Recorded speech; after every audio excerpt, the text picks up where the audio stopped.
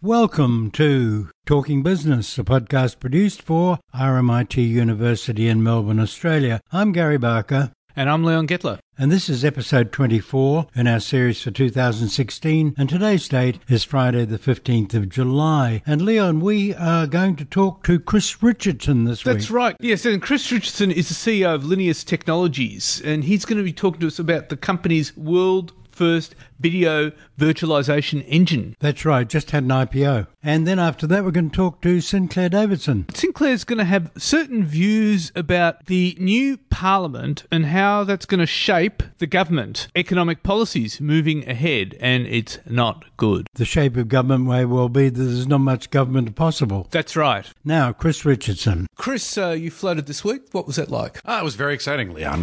It's actually my first time doing a public offering on the Australian Exchange, and it was surprisingly smooth and easygoing. I'm very pleased to have brought our technology down under here, and I think the investor community has received us really well. So tell us about video virtualization. What does it actually do? It's a great question, and it's actually one where the words sometimes confuse people a little bit, but what it's all about, what's a good metaphor here? If you think about a cell, right, you've got the core nucleus of the cell where all the important stuff is, the DNA and whatnot, and then you've got the outer container, the actual cell walls itself that wrap around the nucleus. That's basically how all video files are stored today. You've got the core data of the video DNA, if you will, and then what's called a container that wraps around it. Very similar to, the metaphor of a human cell or any biological cell. And traditionally, in order to get a video to play on all the various and sundry devices we have out there, from your mobile phones to your laptops to your big screen TVs to the cinema even, you have to go through a process called transcoding, where you take that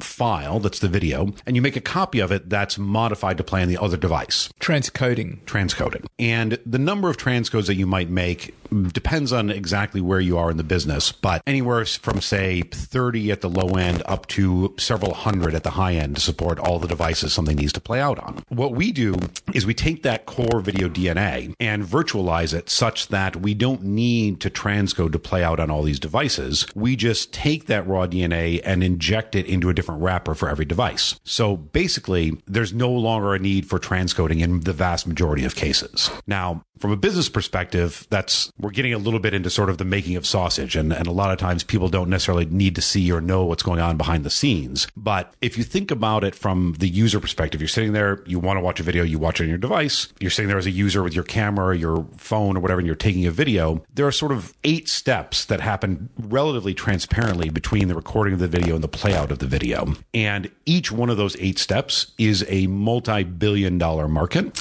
and our technology doesn't disrupt them inherently. They all still get to, the workflows are all still the same, but it either, depending on which segment of the market we're in, reduces costs dramatically or provides the opportunity for new value creation. That would save a lot of costs, wouldn't it? Lots and lots and lots of costs. If you think about just storage, and granted, storage is a commodity and gets cheaper every year, but then again, the quality of video gets better every year and the file size gets larger every year. So it's sort of an ongoing battle both ways. So if you imagine a 2-hour video in its native format might be, let's say, 12 gigabytes. And then let's say you transcode that into 100 different versions. So now you're at 12 times 100. And then let's say you distribute them on a content delivery network, something like Akamai or Limelight, and put it out at tens or hundreds or thousands of places on the internet. You're talking about exabytes of storage costs that get saved by reducing those hundreds into literally a handful of different files that you now need to support. Yeah, that's quite extraordinary. Now, what does that do for the content presenters? Well, for the presenters, so there's the cost chain that goes in those 8 steps from the recorder of the original video, whether that's a studio or a brand or whomever it is, and the playout. And that process, from both sides' perspective, adds very, very little value. It's all about cost. So, if you think about a studio and how much money they spend on digital rights management because they don't want people stealing their videos, very understandable. But that's just a cost to them that then has to somehow get passed on to the consumer. So the fact that we're able to cut costs out of every one of these 8 steps is a tremendous opportunity to reduce the cost of the production of a video and getting it to the end user, which then it's up to the content producer what that means. Does that mean they have better margins? margins? Does that mean they can sell it for less money and attract a larger audience? But really, the more exciting stuff is on the value creation side of things. The net result of the way we handle videos and this virtualization concept means that there's effectively zero cost in creating individual streams. So now it's very possible for every single individual viewer to have a unique video stream. We're kind of used to that already on the internet. You're used to seeing something on your Facebook stream that's different than anybody else is seeing on your Facebook stream. But what a lot of people don't realize is that almost all video is internet-based already. And what I mean by that is cable television, for example. It's nearly 100% IPTV in cable TV. But if you watch a stream of cable TV, you're not getting a unique stream. You're getting the same stream your neighbor is. Yeah. We enable those to be individually unique streams, which has almost unlimited potential. You can imagine internet-style custom ads where if you like watches and your neighbor likes yachts and you're watching the 7 o'clock news, you get a yacht ad and he gets a watch ad, or vice versa, whatever I said the first time. But also it can go beyond that and say, instead of, watching an entire episode of Top Gear, maybe if you just like motorcycles, then we can string together 3 20-minute segments of Top Gear that all focus on motorcycles. And that can all be done directly by the cable company with no need to customize the video in the way we traditionally would.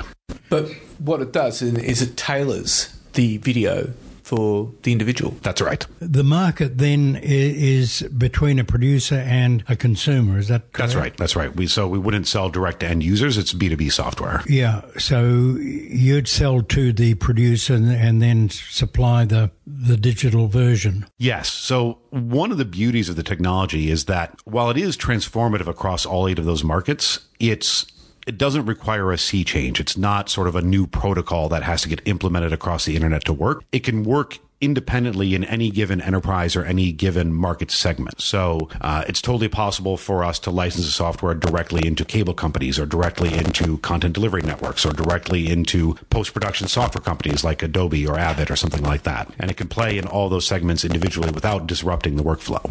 And each individual consumer can create their own menu of what they want and how they want it?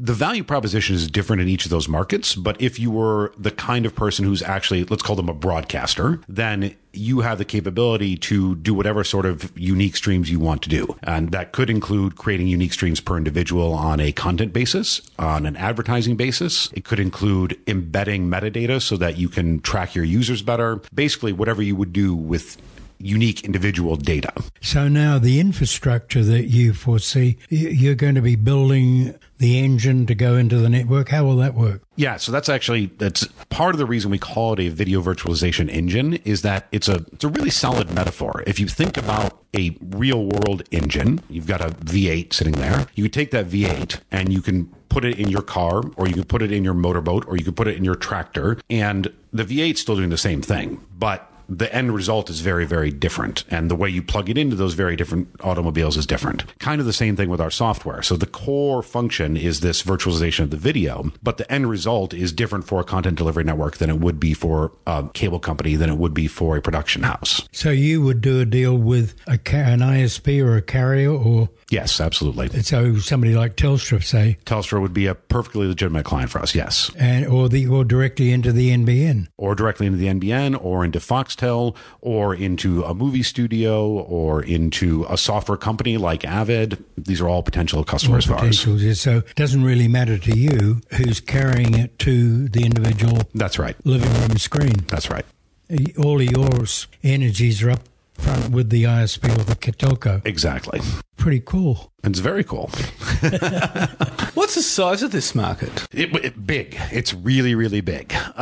So we're thinking of it as 8 separate markets that we're targeting. And initially, we're going after 3 of them. Which are? Which are the transcoding market itself, where we will license into companies who buy large amount of transcoding services so they can reduce their costs in transcoding. The content delivery networks themselves, so they can reduce their costs in storage and bandwidth. And the cable companies, so that they can offer this personalized ad service. And the first 2 of those are single-digit billion-sized markets by themselves. The cable ad space, if you think about what happened in the internet when we moved from demographically targeted ads to personalized ads, the kind you see in your mobile Facebook feed now, the value of ads went up about 2.7x on average. And If you look at broadcast TV advertising, depending on whose stats you use, it's somewhere between 190 and 230 billion US per year. So if you imagine 2.7x that number, it's a big market. Chris, thank you very much for your time. Thank you, Leon. It's a very interesting prospect, isn't it? I think so. I think this is going to reshape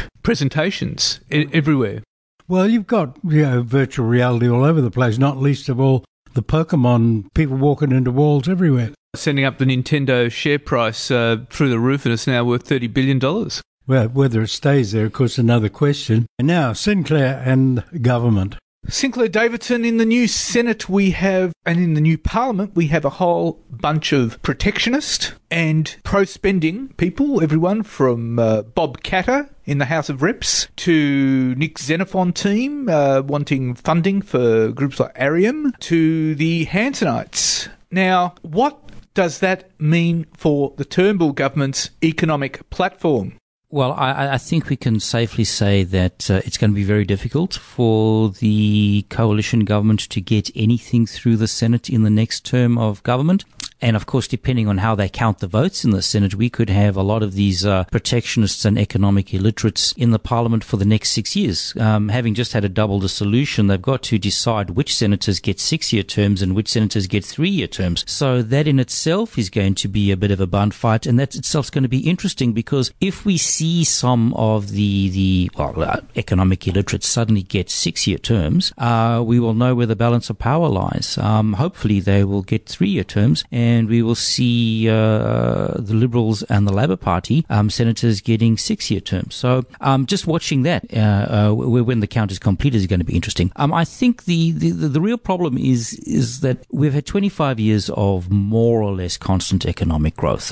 We haven't had a recession since the early 1990s. We've seen a lot of economic policy and a lot of bad economic policy over that time, and people seem to think that we can just keep adding costs and poor policy onto the economy, and the economy will just shrug it off and keep growing. And I think there are limits to that, and we might discover those limits in the next 3 years. The other issue too, of course, is how the hell is the government going to get through its 10-year tax plan through the Senate, where sections of the Senate, be it the Labor Party, be it the Greens, being the Nick Xenophon team, are hostile to all or the entire package? I think when it comes to tax reform, first of all, I think the 10-year plan is far too long. I think having a 10-year plan to cut company tax is a bad idea. The United Kingdom have just announced that they're going to lower their company tax rate to less than 15%. So our company tax rate is far too high and does need to be dramatically reformed, and I would say quickly. And I also think this is where the Prime Minister needs to show a little bit more leadership and actually a little bit more daring and courage than what he's shown to date, and actually call out the Labour Party to support policies that they announced themselves when they were last in government. The Labour Party in the 2010 budget announced a company tax cut, and I think that the Prime Minister needs to basically say to them, implement your policies you announced in government, and let's work together. The challenge that Australia faces, of course, is that we have these economic illiterates mostly making up the crossbench, and then and I include the Greens in that, and then we have the Labor Party and the Liberal Party, who both of them have got proud histories of fine economic management and fine economic reform, but between the two of them, too busy playing politics to worry about the economy itself. And I think the Prime Minister is in a fine position by virtue of his office. He's got a great deal of moral stature in our society to actually call upon the Labor Party to get serious, and, well, to get serious himself, of course, and to call upon the Labor Party to get serious and to actually work on improving the economy, maintaining the prosperity of Australians, and not playing these political games that we've been seeing for the last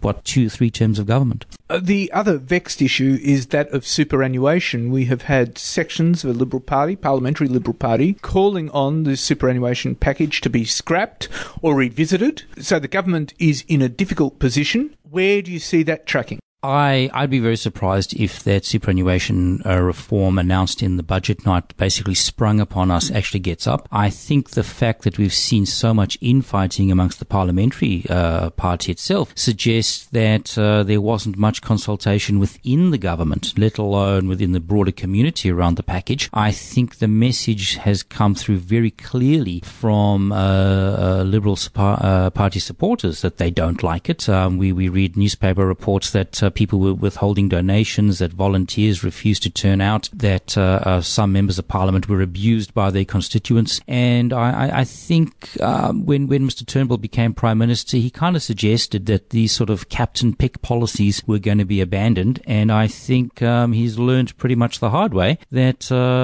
when your own supporters don't like your policies, that you need to amend them.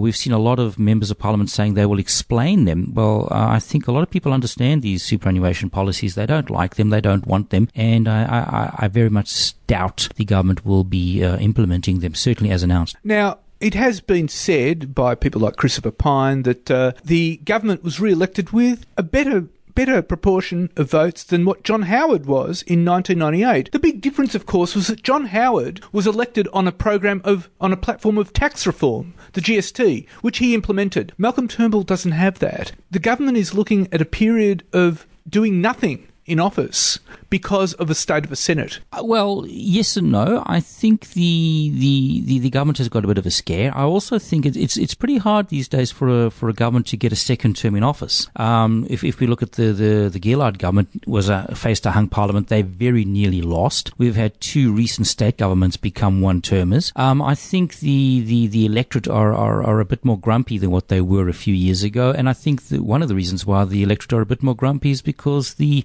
quality of our politicians and the quality of their policy offerings has declined quite substantially since Mr. Howard took the GST to the 1998 election, which was a fine reform. It's a reform that I've come to like over the years. I wasn't crazy about it at the time. He did very, very well. I think Mr. Turnbull hasn't done that well, but at the same time, to be fair to Mr. Turnbull, he has won a second term in office. He has won in his own right. And I think he does now have the opportunity to actually be brave and start providing some policy gravitas, which I think governments the last three terms haven't failed to do. But how can he do that with the state of the Senate the way it is and with the numbers in the House the way they are?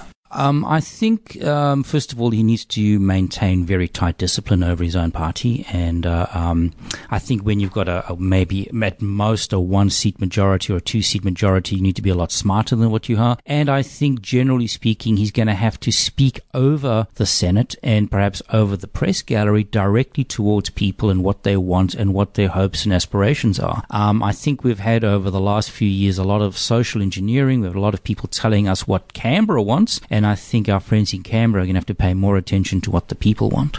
The vexed question is what happens to Australia's credit rating.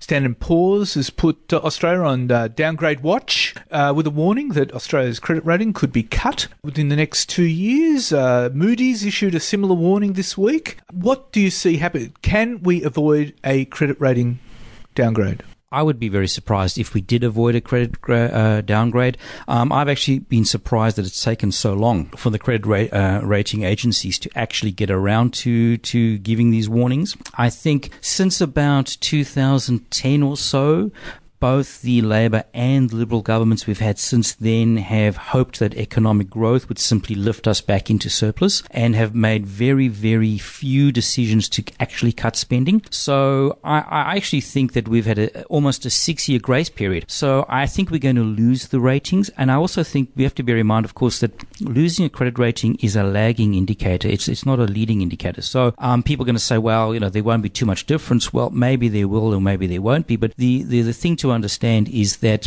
it's been obvious for a long time that the political will to do something serious about the budget is lacking. There's an article in The Australian this morning which suggests that we would have to have 2.7% budget surpluses for a decade to pay off our public debt. Now, that is the extent of the challenge facing our friends in Canberra. Spending is at highs since the early 1970s. Revenue is also quite high. It's not that there's a shortage of money. It's just that a lack of will to cut spending in our budget is driving our deficits. And quite frankly, I don't think Mr. Morrison's got it in him. I do think Mr. Turnbull does need to give some serious thought about his economics team, perhaps revitalise it, turn it over, get a new treasurer perhaps. He is going to have to do that, I think, and he's going to have to be a lot more proactive in talking to people and explaining to people why we actually do have a debt and deficit problem. It's not some sort of political scam that Mr. Abbott invented. We did actually have a debt and deficit problem. Unfortunately, Mr. Hockey dropped the ball in his very first budget, and they haven't been able to revisit that. Sinclair Davidson, thank you very much for your time. Thank you. So how do you see that, Leon? Well, I don't think it's very good. I suspect if the government hangs in there, we will have 3 years of non-government without much change. I mean, the tax changes won't get through the Senate. Superannuation will die in the Liberal Party room. That's right, because largely the Parliament's all split into a variety of very selfish little claques, and they haven't seen the writing on the wall yet. Well, the issue is now that we have distinct power blocks in the Senate with the Nick Xenophon team, Pauline Hanson's team, and that's going to be harder to negotiate with. Yeah, almost impossible. Particularly, say, One Nation's a bit of a worry because they seem to be carrying northern Queensland. That's right. And that's racist to really look at it. Yep. And then Nick Xenophon, okay, he's reasonable and he's intelligent, but he's focused on saving South Australia. And spending money to do that. And at the same time, then in the lower house, you've got Bob Katter, who wants to spend millions for North Queensland. Probably finding common cause with Pauline Hanson. Anyway, now, Leon, the news. Well, Gary, Prime Minister Malcolm Turnbull has won the election, but his budget plans are in disarray, with a brewing internal revolt over superannuation savings measures worth up to $2.5 billion, and a growing acceptance that the 10-year plan to cut the company tax rate will be severely curtailed by the new Senate. Mr Turnbull claimed victory on Sunday after opposition leader Bill Shorten conceded defeat, but the Prime Minister must now brace for what is shaping as an explosive party room meeting next Monday, where grievances, including those of the budget changes to super, will be aired. Now, Cabinet Secretary Arthur Sinodinos said last Sunday that just because the government's victory was slight, it still had a mandate, and that included its budget. Now, angry Conservative Libs are blaming some of the changes to the superannuation concessions announced 5 days before the election was called for costing the coalition support, both direct and indirect, and alienating its base. Party Room is expected to fight hardest to overturn the impost of a $500,000 lifetime cap on non-concessional contributions backdated to 2007 on the basis that it's retrospective. This measure is worth $550 million in savings to the budget over 4 years. Also to be discussed is a proposal to drop from $30,000 to $25,000, or from $35,000 to $25,000 for those aged 50 and over, the annual limit on contributions at a tax at the concessional rate of 15%, and that measure is worth about $2 billion over 4 years. And some are also arguing about the proposal to cap at $1.6 million the total amount in a retirement count. But there is less support to change this. Now, Senator Sinodinos, whose views are in lockstep with the Prime Minister and Treasurer Scott Morrison, said he did not believe the super changes had the impact in the election that some people seek to assert, and that stance is at odds with the mostly Conservative ministers and backbenchers. At the weekend, Immigration Minister Peter Dutton said there would have to be changes, while another senior Conservative, who didn't want to be identified, said the push for change would be large. And the looming fight comes despite ratings agency Standard & Poor's putting the nation on negative watch and warning the government would have to stick to its trajectory of turning the budget to balance by 2020 or 21, or Australia gets its ratings cut. This included not just offsetting new spending with cuts, but chasing revenue declines beyond the government's control, such as those caused by falling commodity prices, with either more cuts or tax increases. Now, the budget contains $6 billion in cuts to super tax concessions, of which $3 billion was to be churned back into bolstering the super savings of those on low incomes. The other big budget measures was a 10-year plan to cut the company tax rate to 25%, and with a Senate of up to 10 crossbenchers, the Greens opposed to all cuts and Labor supportive of just a small cut for businesses with turnovers up to $2 million. Most in the government now concede there's little hope of legislating the 10-year plan, and at best it will receive the support support for the first phase, which would grant a rate of 27.5% to those with turnovers of up to $10 million. Yeah, in short, the population and the Parliament don't understand how close to the edge we are. That's right. Now, Moody's hasn't followed rival S&P in lowering Australia's ratings outlook, but it's issued a warning. The agency says that indications are that under a coalition government with a split Senate, there'll be little agreement on fiscal consolidation and macroeconomic policy measures, and that, it says, is a credit negative. And conversely, it says evidence that measures would effectively reduce Australia's budget deficit and point to a stabilisation in government debt would support Australia's credit profile. But no one's holding their breath for that, Gary. But at the same time, the Reserve Bank of Australia's head of financial stability, Lucy Ellis, has hosed down concerns about ratings agencies cutting Australia's AAA credit rating. And Ms Ellis said ratings tend to lag market pricing, and as a result, she said, no one really notices when they happen. Well, she could well be right. Well, maybe that would be the view the government would take to it. I suppose, yeah, but still there would affect the interest they have to pay on nearly $1 trillion worth of loans. Now, consumer confidence has taken a big hit after the federal election result and with the fallout from Brexit and the prospect of Standard & Poor's slashing Australia's AAA credit rating. The ANZ Roy Morgan Consumer Confidence Index slipped 0.05% in the week ending 10th of July, and it means that consumer confidence has slumped nearly 3% over the last few weeks, and the survey showed households have now had a more pessimistic outlook. And similarly, the Westpac Melbourne Institute Index of Consumer Sentiment plunged by 3% in July, from 102.2 to 99.1, which means the pessimists outnumber the optimists. Now, despite Brexit, though, the prospect of Australia's AAA credit rating getting cut and political uncertainty following the close election and a potentially problematic Senate, Australian business confidence remains high. According to the National Australia Bank Business Survey, the sub-index measuring business confidence rose to +6 in June, and remarkably, business confidence has lifted 3 index points since May. Now, the Australian Bankers Association has brought in former Australian Public Service Commission Steve Sedgwick, who is also economic advisor to Bob Hawke, to review bankers' pay and commissions. This review, Gary, is politically important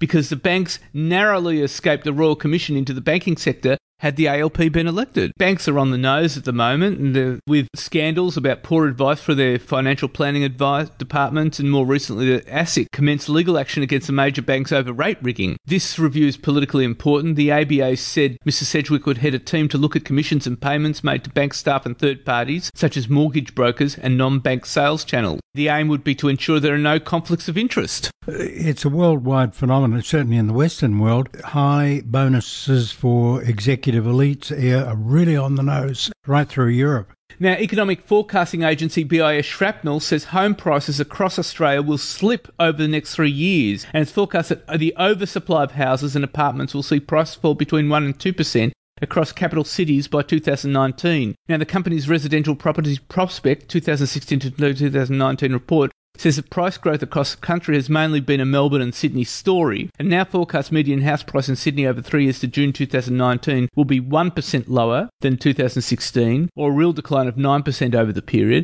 And in Melbourne, median house prices are forecast to fall by a total of 1% over the 2016 to 2019 forecast period. And BIS Shrapnel says supply has been boosted at a time when national population growth is at its lowest level since 2005-2006, and overseas immigration levels have fallen. And I think that if the prices start to drop, I mean, they could really drop, and a lot of people are going to be underwater. Yeah. Now, the other interesting piece of news during the week, Gary, was that all the markets have rebounded around the world. That includes Australia. All the markets in America, they've reached record highs. And so even in Britain. That's right. They've wiped out all the Brexit losses, and that's on the back of strong figures in the US, Shinzo Abe winning elections in Japan and signalling stimulus measures, and Britain getting a new Prime Minister in Theresa May, which ends the uncertainty. So, and away they go, and Boris is back in there as well. Boris Johnson, yes, the new Foreign Secretary. The mind boggles. The other big piece of corporate news, Gary, is that the administrators of Dick Smith Holdings say the collapsed consumer electronics chain left creditors $260 million out of pocket. And the McGrath-Nicol report says unsecured creditors will get no return, while secure creditors will end up with only a partial return on the $140 million they were owed. Now, McGrath-Nicol will also chase Macquarie Bank for $11 million in preferential payments. And the report to creditors said the business was insolvent from just before last Christmas. Yeah, so the Christmas business was, they were insolvent at the time. That's right. Now, Billabong has announced a settlement of a class action related to its most turbulent period as a listed company. The surfwear retailer said it would pay $45 million to wrap up proceedings, including legal fees and interest. Billabong said the settlement was not an admission of liability in relation to claims from a group of disgruntled shareholders who were under the name of New Start 123, that claiming the retailer misled investors and made false representations on profit projections in 2011. Now, we remember the group's share price collapsed from above $11 in 2010 to as low as 13 cents in 2013, when the company's debt-fueled expansion forced it to rely on opportunistic hedge funds for its survival. And its share price has since recovered, its last trading at $1.32. And Billabong says the settlement is not material. Now, Primary Healthcare has announced $98 million worth of write-offs, addressing the carrying values of a number of balance sheet items, and it's covered its profit guidance as a result, and the write-offs include business transformation charges, including IT legacy systems, loss on imaging equipment sale and leaseback, and centre closures of $22 million. And now the company originally had forecast a profit in the range of $110 to $115 million, and that figure will now come in at $104 million. And Gary, finally, the other big piece of news for the week was that prominent Melbourne businessman Joseph Gutnick has declared himself bankrupt with debts of more than $275 million. And the move stops India's largest fertiliser collective, India Farmers Fertiliser Cooperative, bringing bankruptcy proceedings over a $54 million debt he owes at a federal court hearing in Melbourne. Now, Mr. Gutnick, named Diamond Joe due to his extensive investments in diamond and gold projects, has appointed Jess Rumbali and Andrew Rio of Pitcher Partners as trustees in bankruptcy. And the decision brings the curtain down on a colourful mining career that stretches back to the 80s. And Gutnick's legal fight with IFCO, which is an organisation he struck a $103 million partnership with in 2008, has left his fortune, which had been estimated at more than $200 million 2 years ago, in tatters, and has forced him into insolvency. And his personal bankruptcy follows a Victorian Supreme Court order winding up the company through which he struck the IFCO deal. Legend International made last month after an application by the Indian giant. You have to feel sorry for Joe in many respects, don't you? I mean, he was a great figure in the stock market and places like that. I think a lot of this was brought upon him rather than brought upon himself. That's right. And that's it for this week, Gary. And next week we've got a terrific interview with Neville Hurst from RMIT. Now, Neville Hurst is a senior lecturer in property at RMIT, and he's going to be talking to us all about how property valuations don't take into account renewables. Very interesting, particularly looking at how fast Melbourne's growing. That's right. And that's it for this week. In the meantime, you can keep in touch with us on Twitter at TalkingBiz, BIZZ, or on Facebook. Stay safe, and we'll talk to you next week.